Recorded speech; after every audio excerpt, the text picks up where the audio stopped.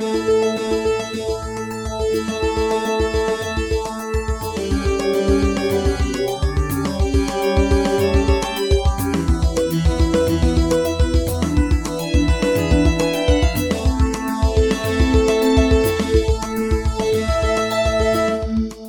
me. You may be able to help solve a mystery.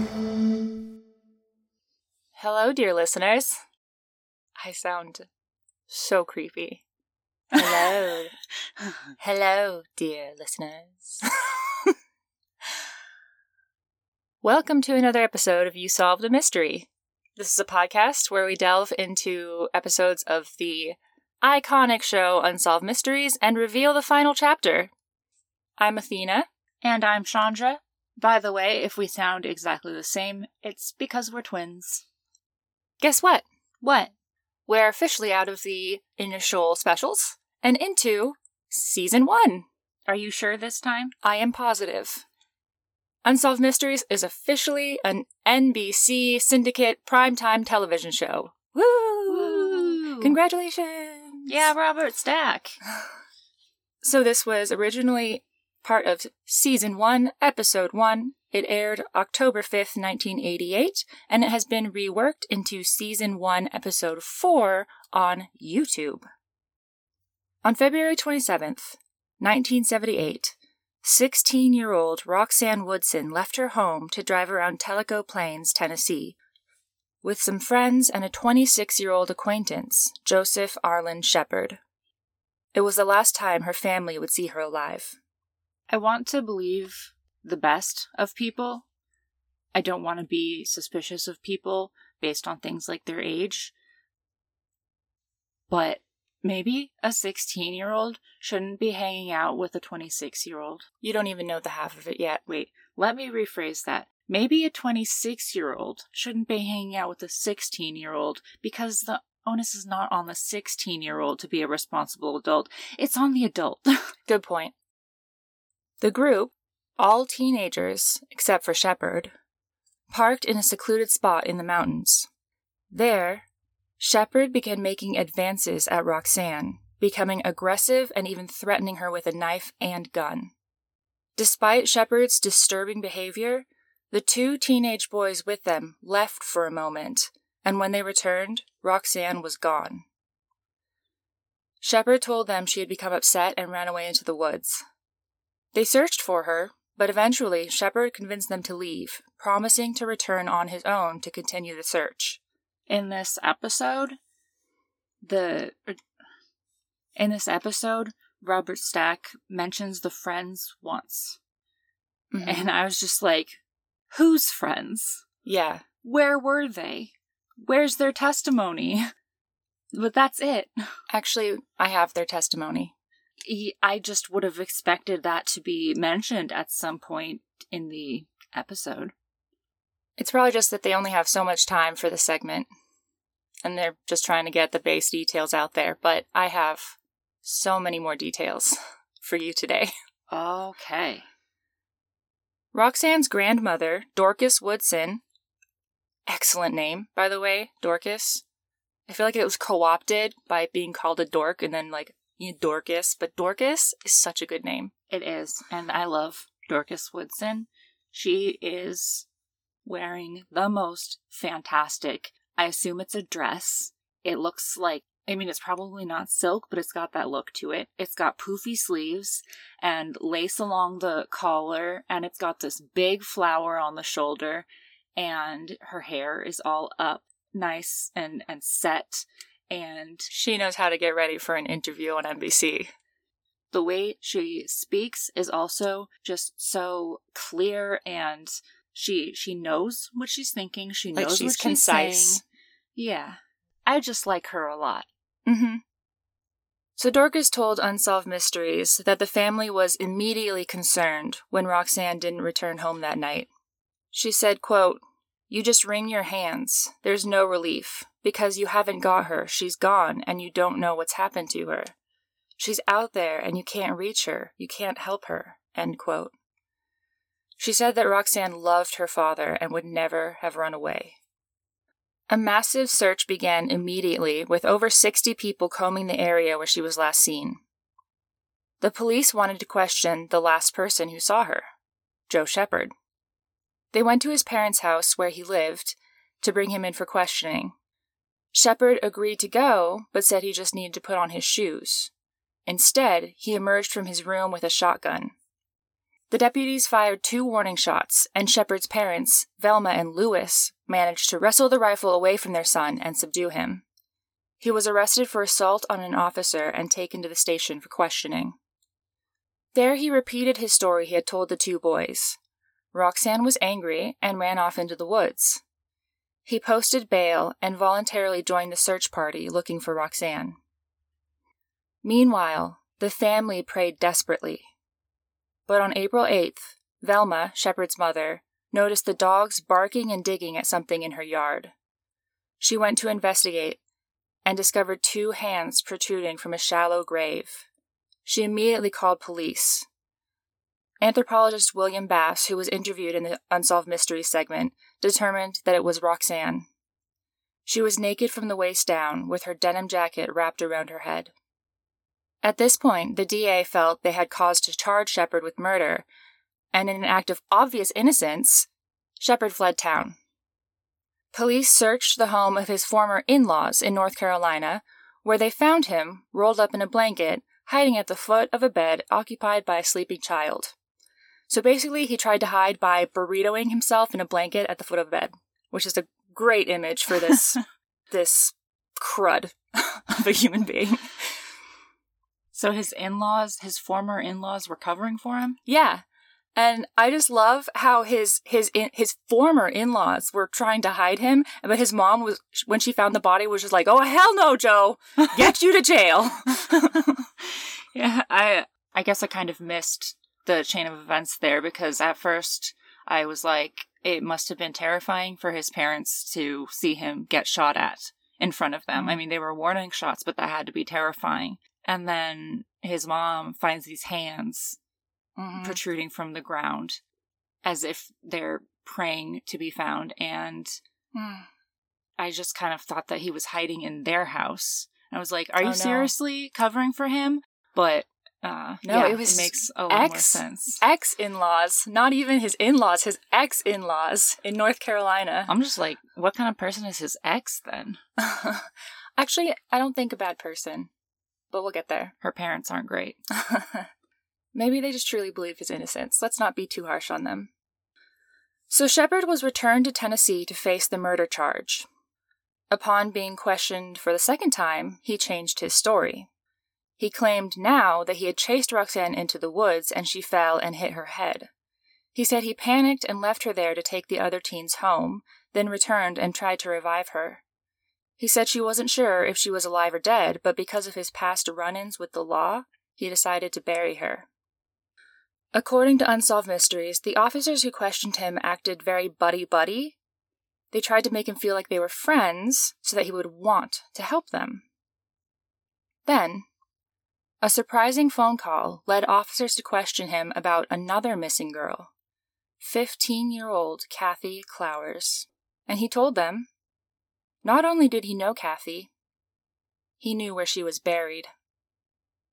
On April 13th, Shepard led officers into the Cherokee National Forest, where he took them to a dense thicket of laurels and told them to dig. Yeah, in the reenactment, they're digging with a pickaxe? I know! Did they really dig up a possible grave? 1976! Are you okay? Former Attorney General Richard Fisher had just taken over with the pickaxe when they pulled up a piece of red cloth. He said Shepard smiled coldly up at him and said, "See, I told you," as if proud to have come through with the body. Kathy Clowers had disappeared in 1976. Although the remains in the second grave were almost entirely reduced to skeleton, Kathy's family was able to identify her by the clothes that remained. Investigators noticed the manner of burial was very similar to Roxanne. Kathy was naked from the waist down, with her jeans wrapped around her head. That seems like it had to be some sort of guilt. Some sort of like trying to hide what he'd done from himself. Which does not evoke any sympathy from me. I hope he feels awful and terribly guilty and never gets over it. So initially the police didn't disclose that it was Shepard that led them to Kathy. So for a while all the public knew was that 2 teenage girls had been found buried in shallow graves. And it created a panic. And one of the very first articles I read when I started researching the case was in the Valley Morning Star, a Texas newspaper, where they said that officials believed that at least 2 other teen girls might be buried in the Cherokee National Forest. Possibly more. And I didn't know the whole story yet, so I was like, 1978! What is happening in your woods? Why are there all just these teen girls buried in the forest? But it wasn't substantiated. Thankfully, it was just rumors created by a lack of information.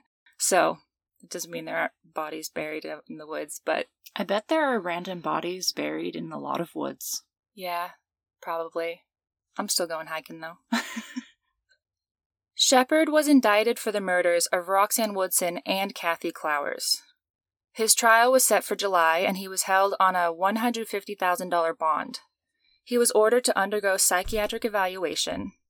He had been granted a change of venue because it was agreed a fair trial was impossible in Monroe County, where Tellico Plains was, because of immense pre-trial publicity, including graphic photos of one of the girls' bodies being printed in a newspaper.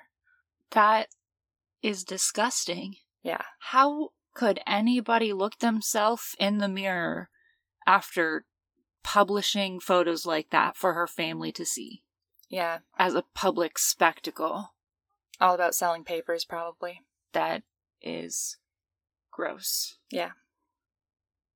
So his trial was moved to Bradley County, but they wouldn't get the opportunity to try him because on July 17th, 1978, Shepard and 2 other inmates escaped. And the way they did something I didn't think happened outside of movies. They pulled a Barfin switch. One of his accomplices feigned illness, and when the guard opened the door to check on him, the 2 accomplices overpowered him and locked him in the cell. And they weren't even in the same cell as Shepard. They had to go to his cell to get him out. Yeah, I really am very curious how he convinced them to take the risk of stopping to get him too when he wasn't even a player in this Barfin switch. Maybe they knew each other already. Yeah, I just know if I was escaping from jail, I would not be making any stops. Unless I was also Unless in the jail. It was you. Yes, I would absolutely stop to make sure that you got out with me. I was just imagining, like, at the next shift change, they come in and find that guard in the cell, and I just imagine that sad trombone music, and he has this big sad face behind the bars, and the other jailers are like, Hubert, what did you do? And he's like, sorry, boss, they pulled one over on me. And then they stuck their thumbs in their belts and shook their heads. Ah, Hubert. Shepard's accomplices were captured within days, but Shepard just seemed to vanish. Law enforcement interviewed on Unsolved Mysteries warned that they believed Shepard was a danger because of the methodology of the murders and attempted cover-up, showing a criminal mindset, someone who wants to get away with what they've done and who can do it more than once. And Roxanne's grandmother Dorcas told Unsolved Mysteries she wanted justice for herself, for Roxanne, and for all the other mothers whose daughters might be in danger as long as Joe Shepard remained at large. And he would remain at large for 12 years. During those years, residents of Tellico Plains lived in fear of Shepard's return. They watched for him everywhere, and there were constant reports of sightings. He became a kind of boogeyman, and parents feared that he would come and take their children. The police also harassed his family, who insisted they hadn't heard from him since before the escape, which I believe because they've already shown they would turn him in. Yeah. His parents seemed to be pretty realistic about the whole thing. Mm-hmm. During the years he was missing, Shepard was actually a suspect in a 1980 shooting of a patrolman who was shot 3 times in the back during a traffic stop. The officer ID'd Shepard as the shooter, but as we'll learn, it really couldn't have been him, and I couldn't find any follow-ups on the case to say who it actually was, or if it was even resolved, so... Early on, there was also a sighting in El Paso, Texas, and Shepard was believed to be living along the Mexico border, but it turns out they were looking in the wrong direction.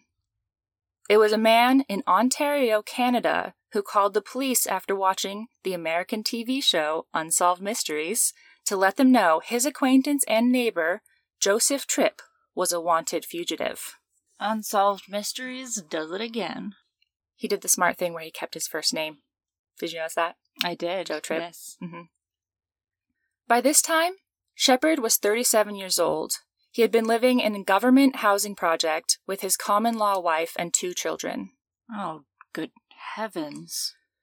District Attorney Jerry Estes said he was probably in Canada within just days of his escape.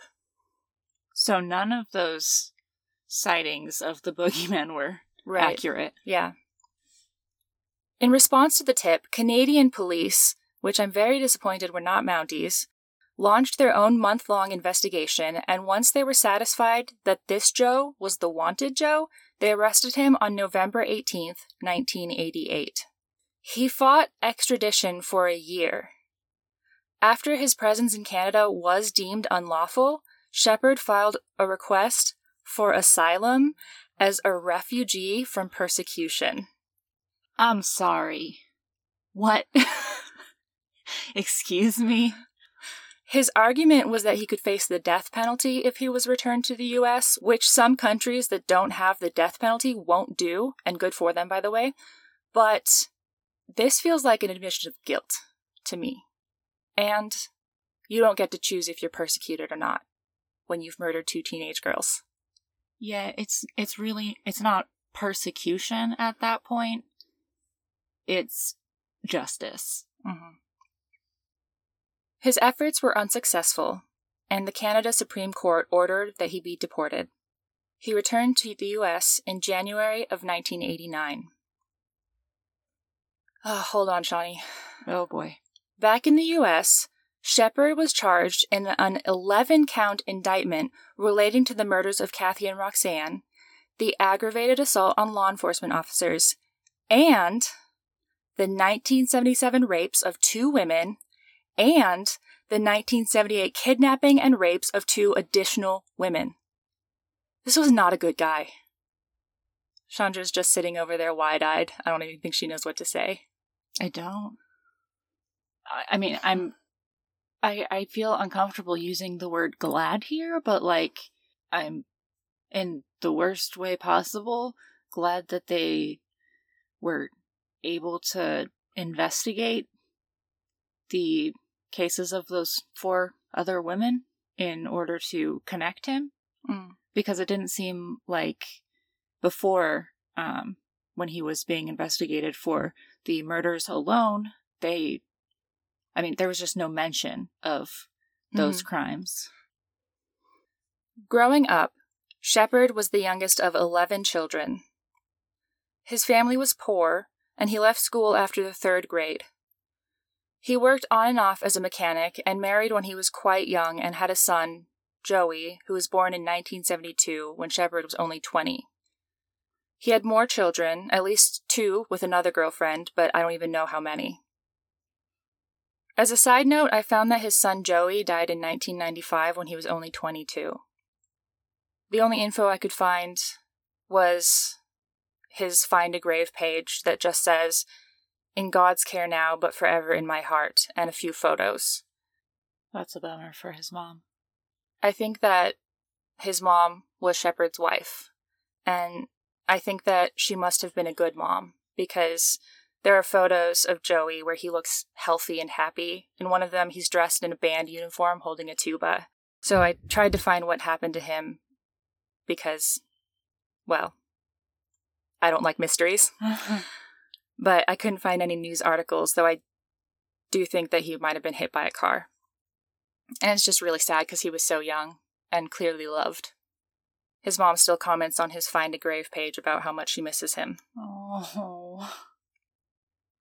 Also, I read the obituaries for some of Shepard's siblings who have passed away, and they didn't all end up like him.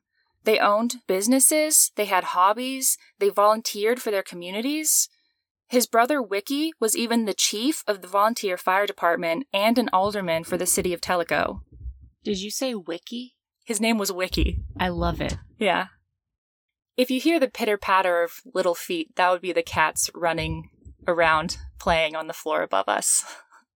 As usual, please bear with our 20,000 animals. Our menagerie is not concerned. So yeah, I always think it's interesting when siblings turn out so different. I wonder how it happens.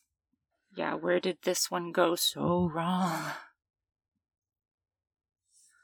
Back to the story, in 1976, psychiatrist Marvin Weingar had treated Shepard at the Overlook Mental Health Facility and diagnosed him as depressed with suicidal thoughts.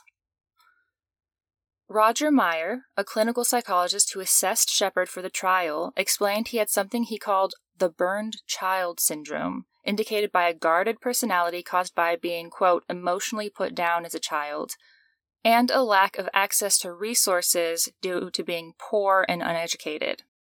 I don't like where this is heading. Well, I don't think the burned child syndrome is a thing anymore. It feels like they're trying to say that because he was poor and bullied, he became a murderer. There are a lot of poor people and people who have been bullied who never murder. Mm-hmm. Most of them, in fact, I would say. Well, listen to this. In the 1990 trial, Dr. Meyer testified that Shepard did not have a sociopathic or antisocial personality disorder and was basically nonviolent. What? Excuse me, sorry. 4 rapes, 2 murders, 2 kidnappings, assault on officers. This is about as violent as it gets. Yeah. I mean, we've got sexual assault and murder in here. Mm-hmm. What's it take kicking a puppy? 13 years after the original indictment, Shepard was tried for Kathy's murder. In both cases, the evidence was circumstantial and based largely on witness testimonies. And maybe him leading them to Kathy's grave? You would think. Kathy was born July 17th, 1959. Her family was poor, and she had learning disabilities and I think was neurodivergent. At trial, her special education teacher testified to her character, saying she was a loving, outgoing person who was not depressed and never showed any indication of being suicidal. Because the defense was arguing that Kathy either overdosed accidentally or intentionally, which I'll get back to. That is infuriating. Remember from earlier, there was a phone call that led the police to question Shepard about Kathy's disappearance? Mm-hmm. It turned out it was actually Shepard's ex-girlfriend, Peggy Raper, which is a really unfortunate last name. It really is. And I just can't get around it. I was trying not to comment on it, but it's bad. I'm pretty sure I would change that. After Shepard's arrest, Peggy and her mom went into the station and spoke with Deputy Joe Graves. Peggy wound up testifying at the trial, and in the court documents I read, they noted that Peggy's father had been abusive, and at the age of 15, Peggy killed him. Ah, snap. I don't think she was charged in his death, because I think it was probably a long history of abuse and deemed justified. But my question is, Peggy girl, what are you doing with Joe Shepard?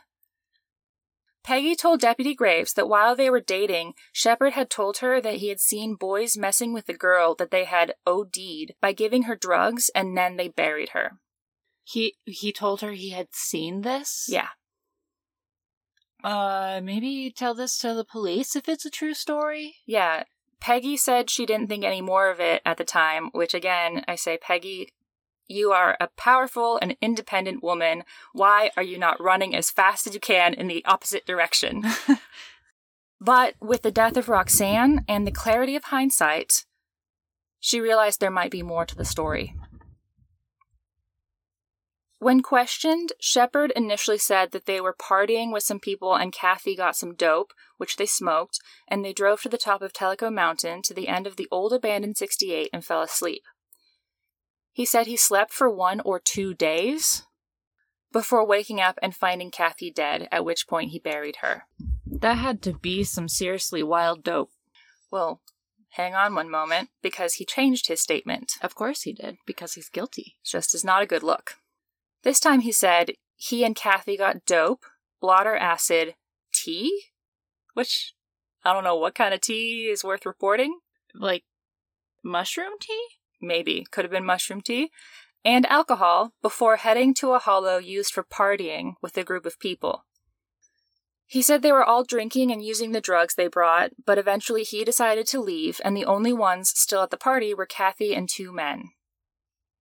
He said the next day he asked them if they'd seen Kathy, and they said no, then a few days later pointed out where they had buried her, and he went with them to make sure the grave was still intact. Okay, Joe. Sure, you didn't murder her. You just knew where her body was for all of these years. Mm-hmm. At trial, Peggy testified that he would drive by Kathy's burial site frequently. He would stop and he would wander alone into the woods, returning shortly after.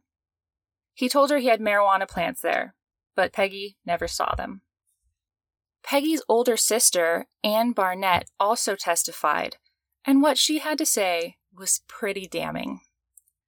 She explained that she had been experimenting with drugs at the time. Remember, this is 15 years after Kathy's murder. Many witnesses are now adults with very different lives. And one night, while she was driving around with Shepard, she took one of his little white, quote, nerve pills. It had a paralyzing effect on her. Oh my God. Literally. She said that for 3 days afterwards, her mom had to do everything for her because she couldn't move. But while she was in the car that night, Shepard told her that he knew where a girl was buried and that he was the one that killed her. This was important not only because he had literally confessed, but because of what was found in the tiny amounts of soft tissue that remained on Kathy's bones.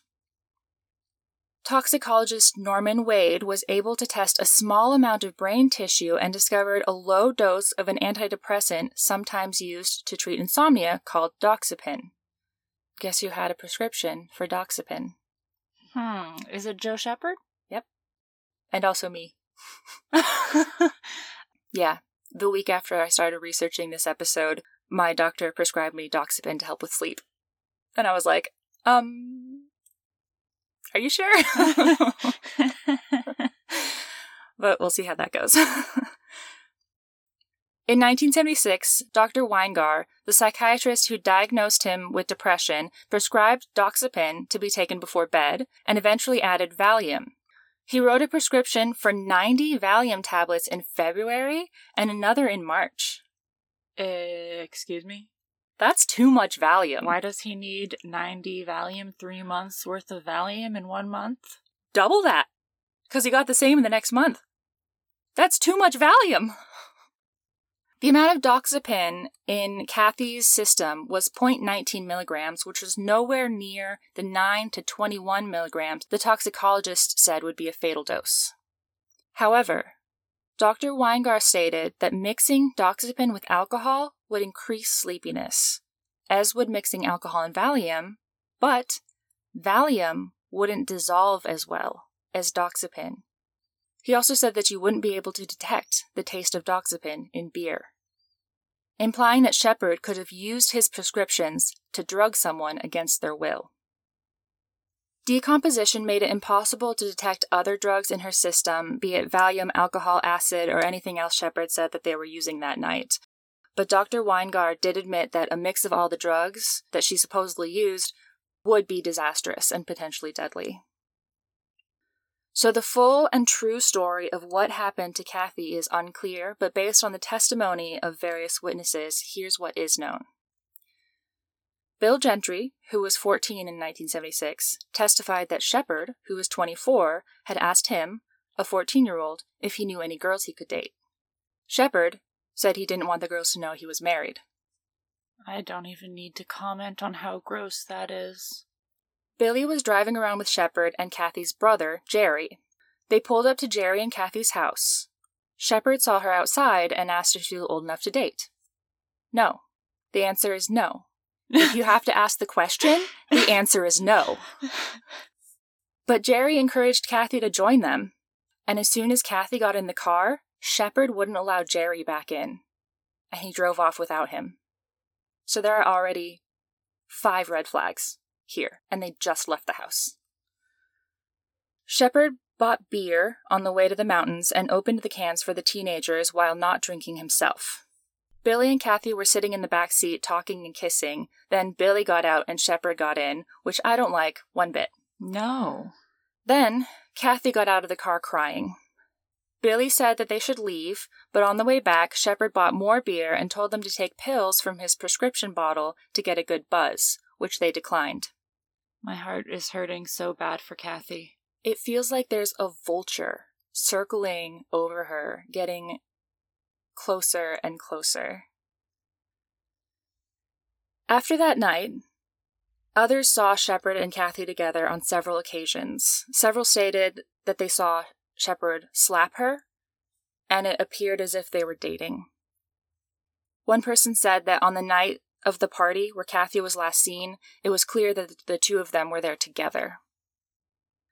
After she disappeared, Kathy's dad asked Shepard if he'd seen her, and he told him that she'd gotten in a truck with some boys and left town, which is very different from what he told the police. In the autopsy, a cause of death could not be determined, but they theorized that it could be overdose, strangulation, or suffocation, possibly from being buried alive. They believed strangulation or suffocation to be most likely and determined that the body being buried was inconsistent with a suicide or accident. Shepard's changing statements that she'd gotten in a truck with some boys, that some guys had overdosed and buried her, that he'd killed her, that she accidentally overdosed, they didn't help him either.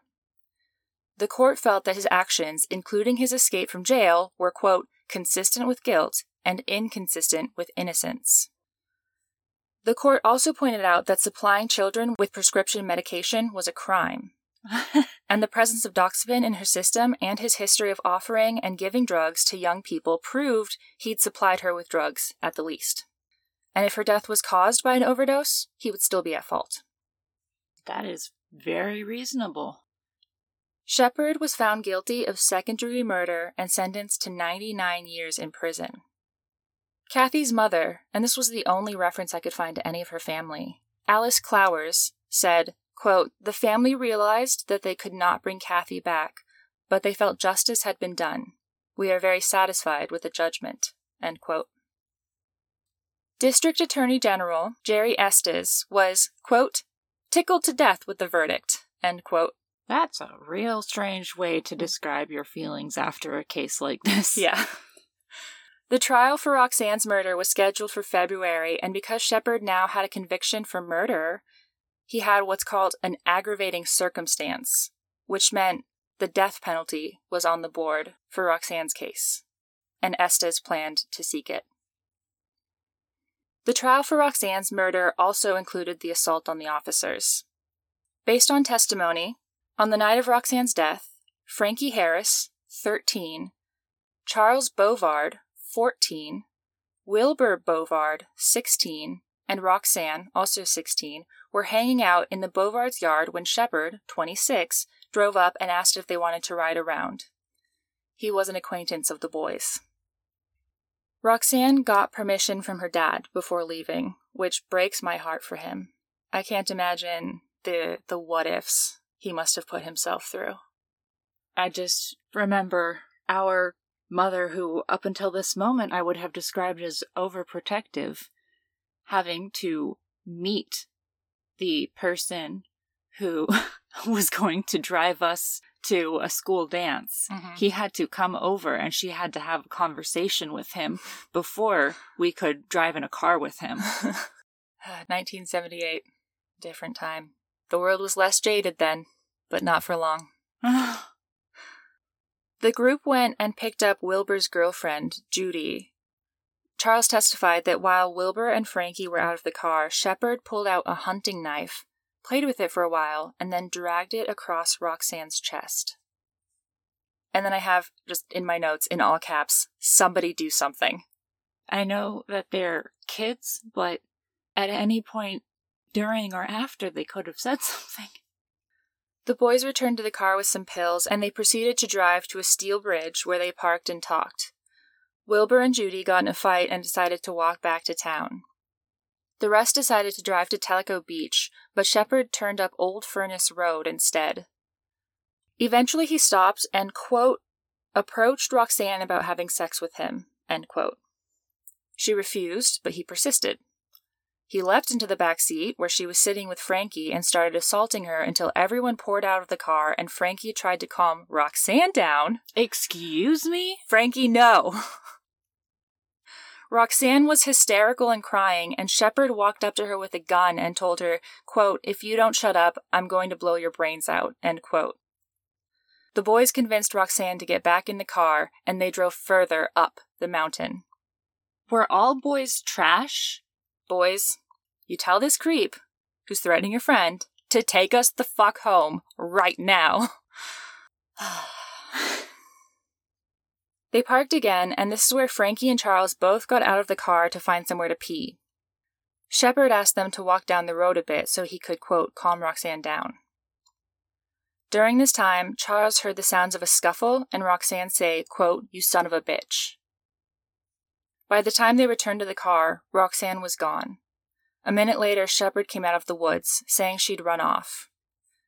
They searched for her and continued calling her name from the car as they drove down the mountain. They picked up Wilbur and Judy, and after dropping Judy off at home, the four actually returned to search for Roxanne some more.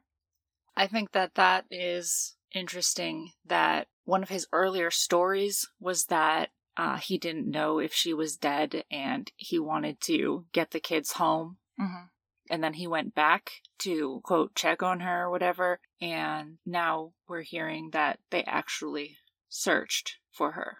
Mm-hmm. He wasn't trying to hurry the kids home. He Right. kept this facade going. Mm-hmm. Shepard took the boys home and said he'd keep looking, but he told them to keep quiet about the whole thing, which is red flag number 312. Boys, don't keep quiet about the whole thing. I desperately hope that the majority of kids would know better in this day and age. Yeah.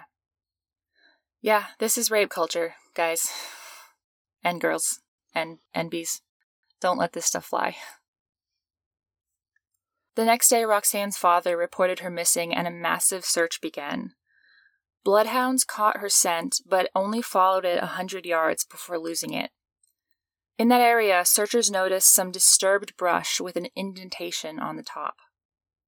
On February 28, 1978, those two deputies went to speak with Shepard at his parents' house, and he agreed to show the officers where he had last seen Roxanne.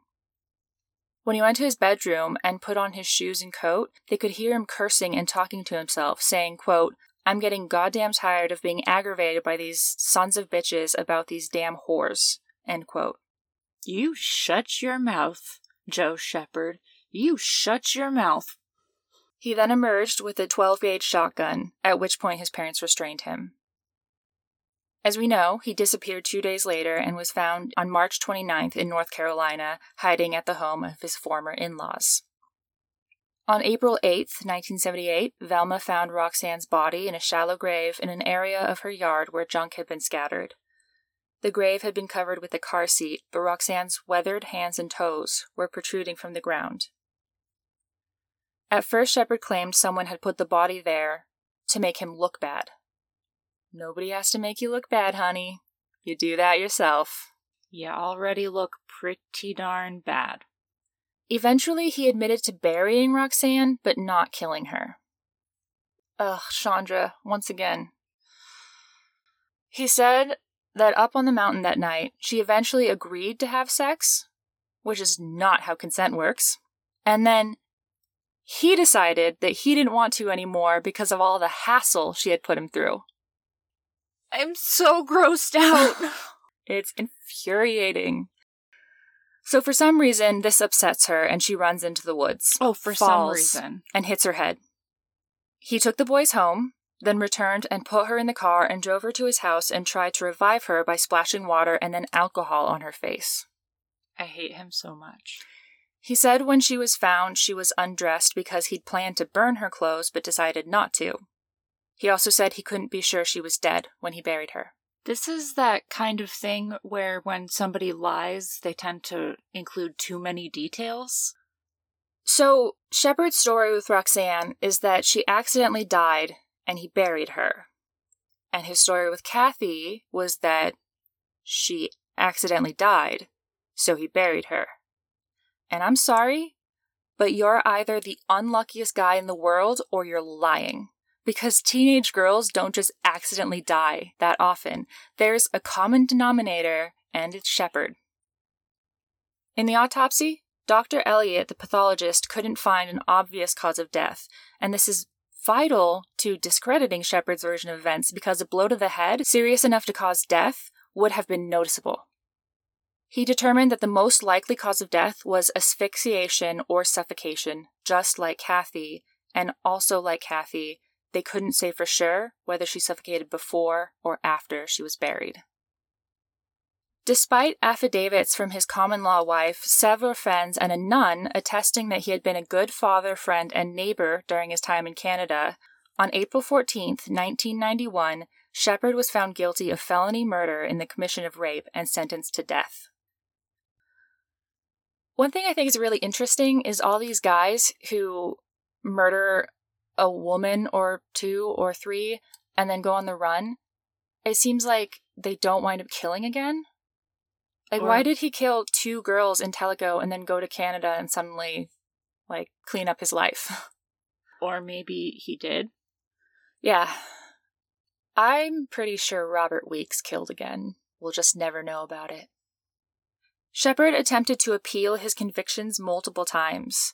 In his 1992 appeal to the Court of Criminal Appeals in Tennessee, he stated that after finding him in North Carolina, the police were abusive, which contradicts what Unsolved Mysteries said. He said they started questioning him at 3:20 a.m., threatened to arrest his parents, and threatened to take his children away. Gall. He said that back in Monroe County, his hands were handcuffed through the bars and officers took him from his cell and beat him with a broom handle. If this was true, the statements of guilt and the location of Kathy's body were given under duress, so he held they should not have been allowed in trial. Excuse me, but he knew where her body was. Right. Violence by police is unacceptable in every case, always without question, so I don't know which one's true.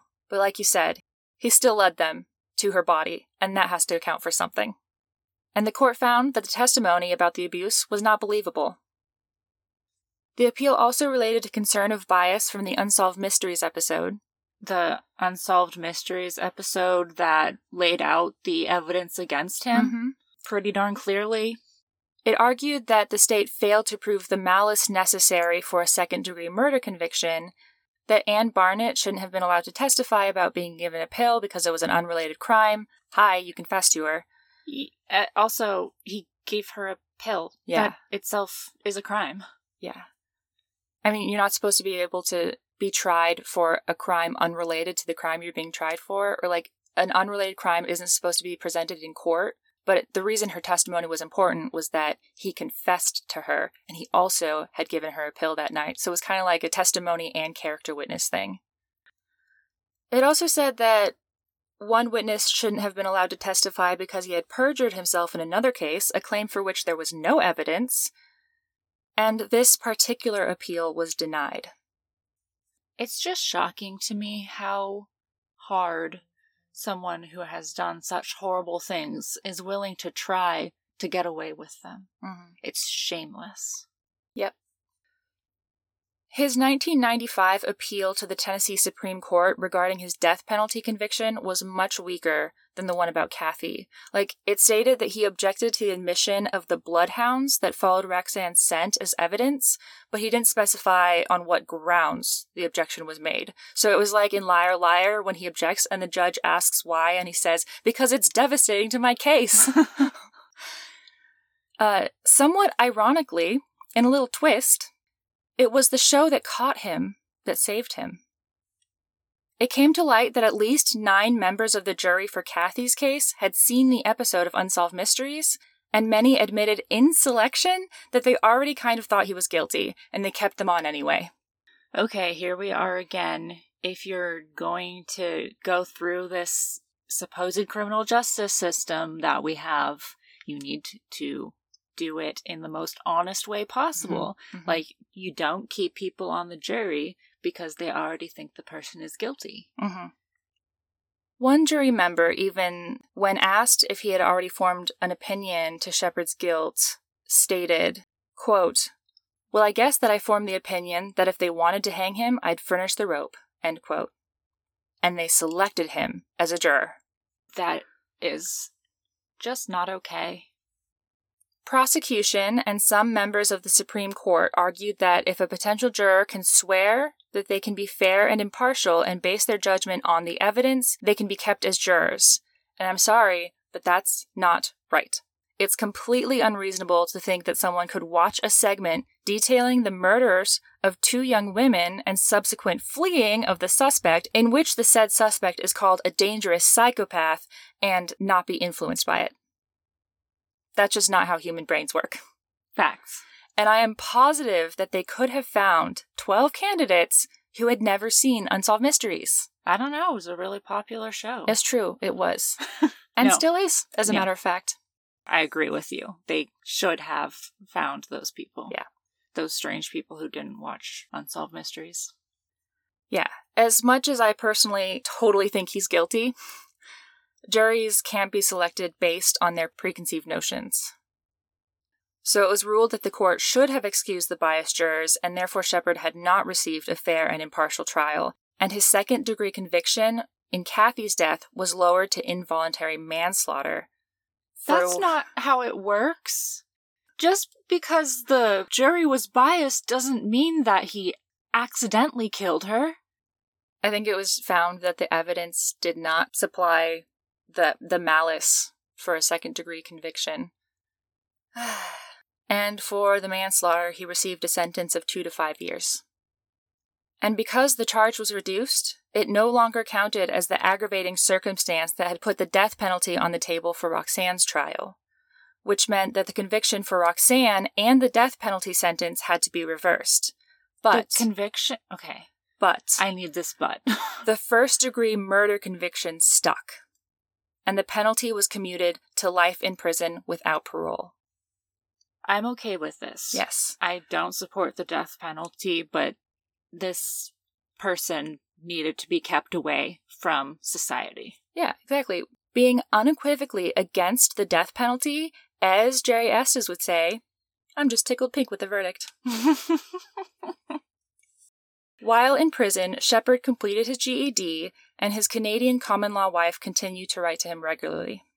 But here's the clincher for me. Here's what made me toss up my hands and declare all doubt that he was guilty was gone.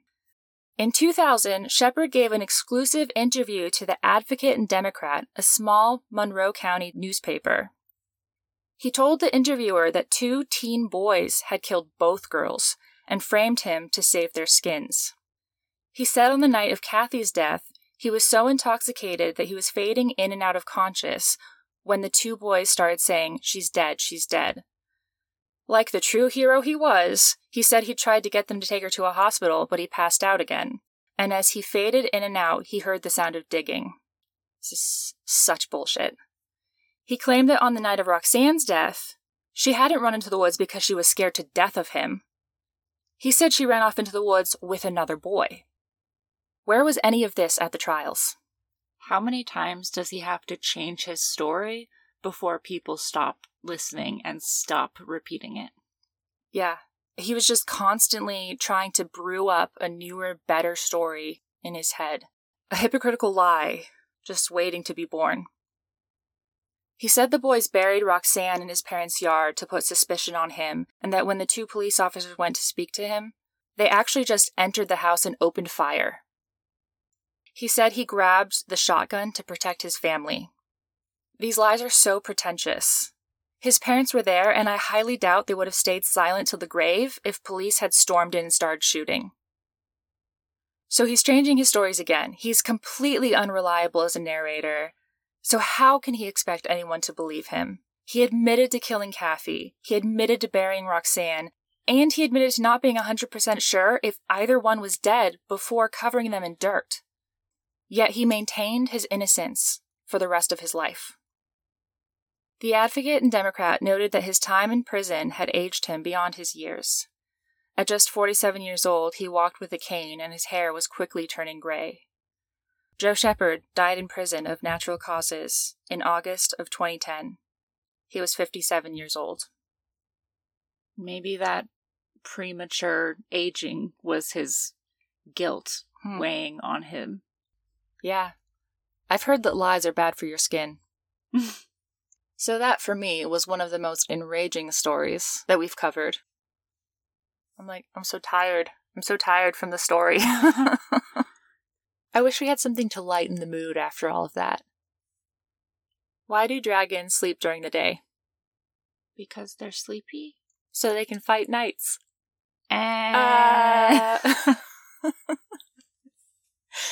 Thank you for joining us. If you'd like to connect with us, we're on Instagram at YouSolvedAMystery. You can also email us at yousolvedamystery@gmail.com. If you would leave a rating and review on Apple Podcasts, that would be oh so grand. And maybe share us with a friend who likes unsolved mysteries, but also doesn't like unsolved mysteries. And as always, I'm Athena. And I'm Chandra. Join us next time for You Solved a Mystery.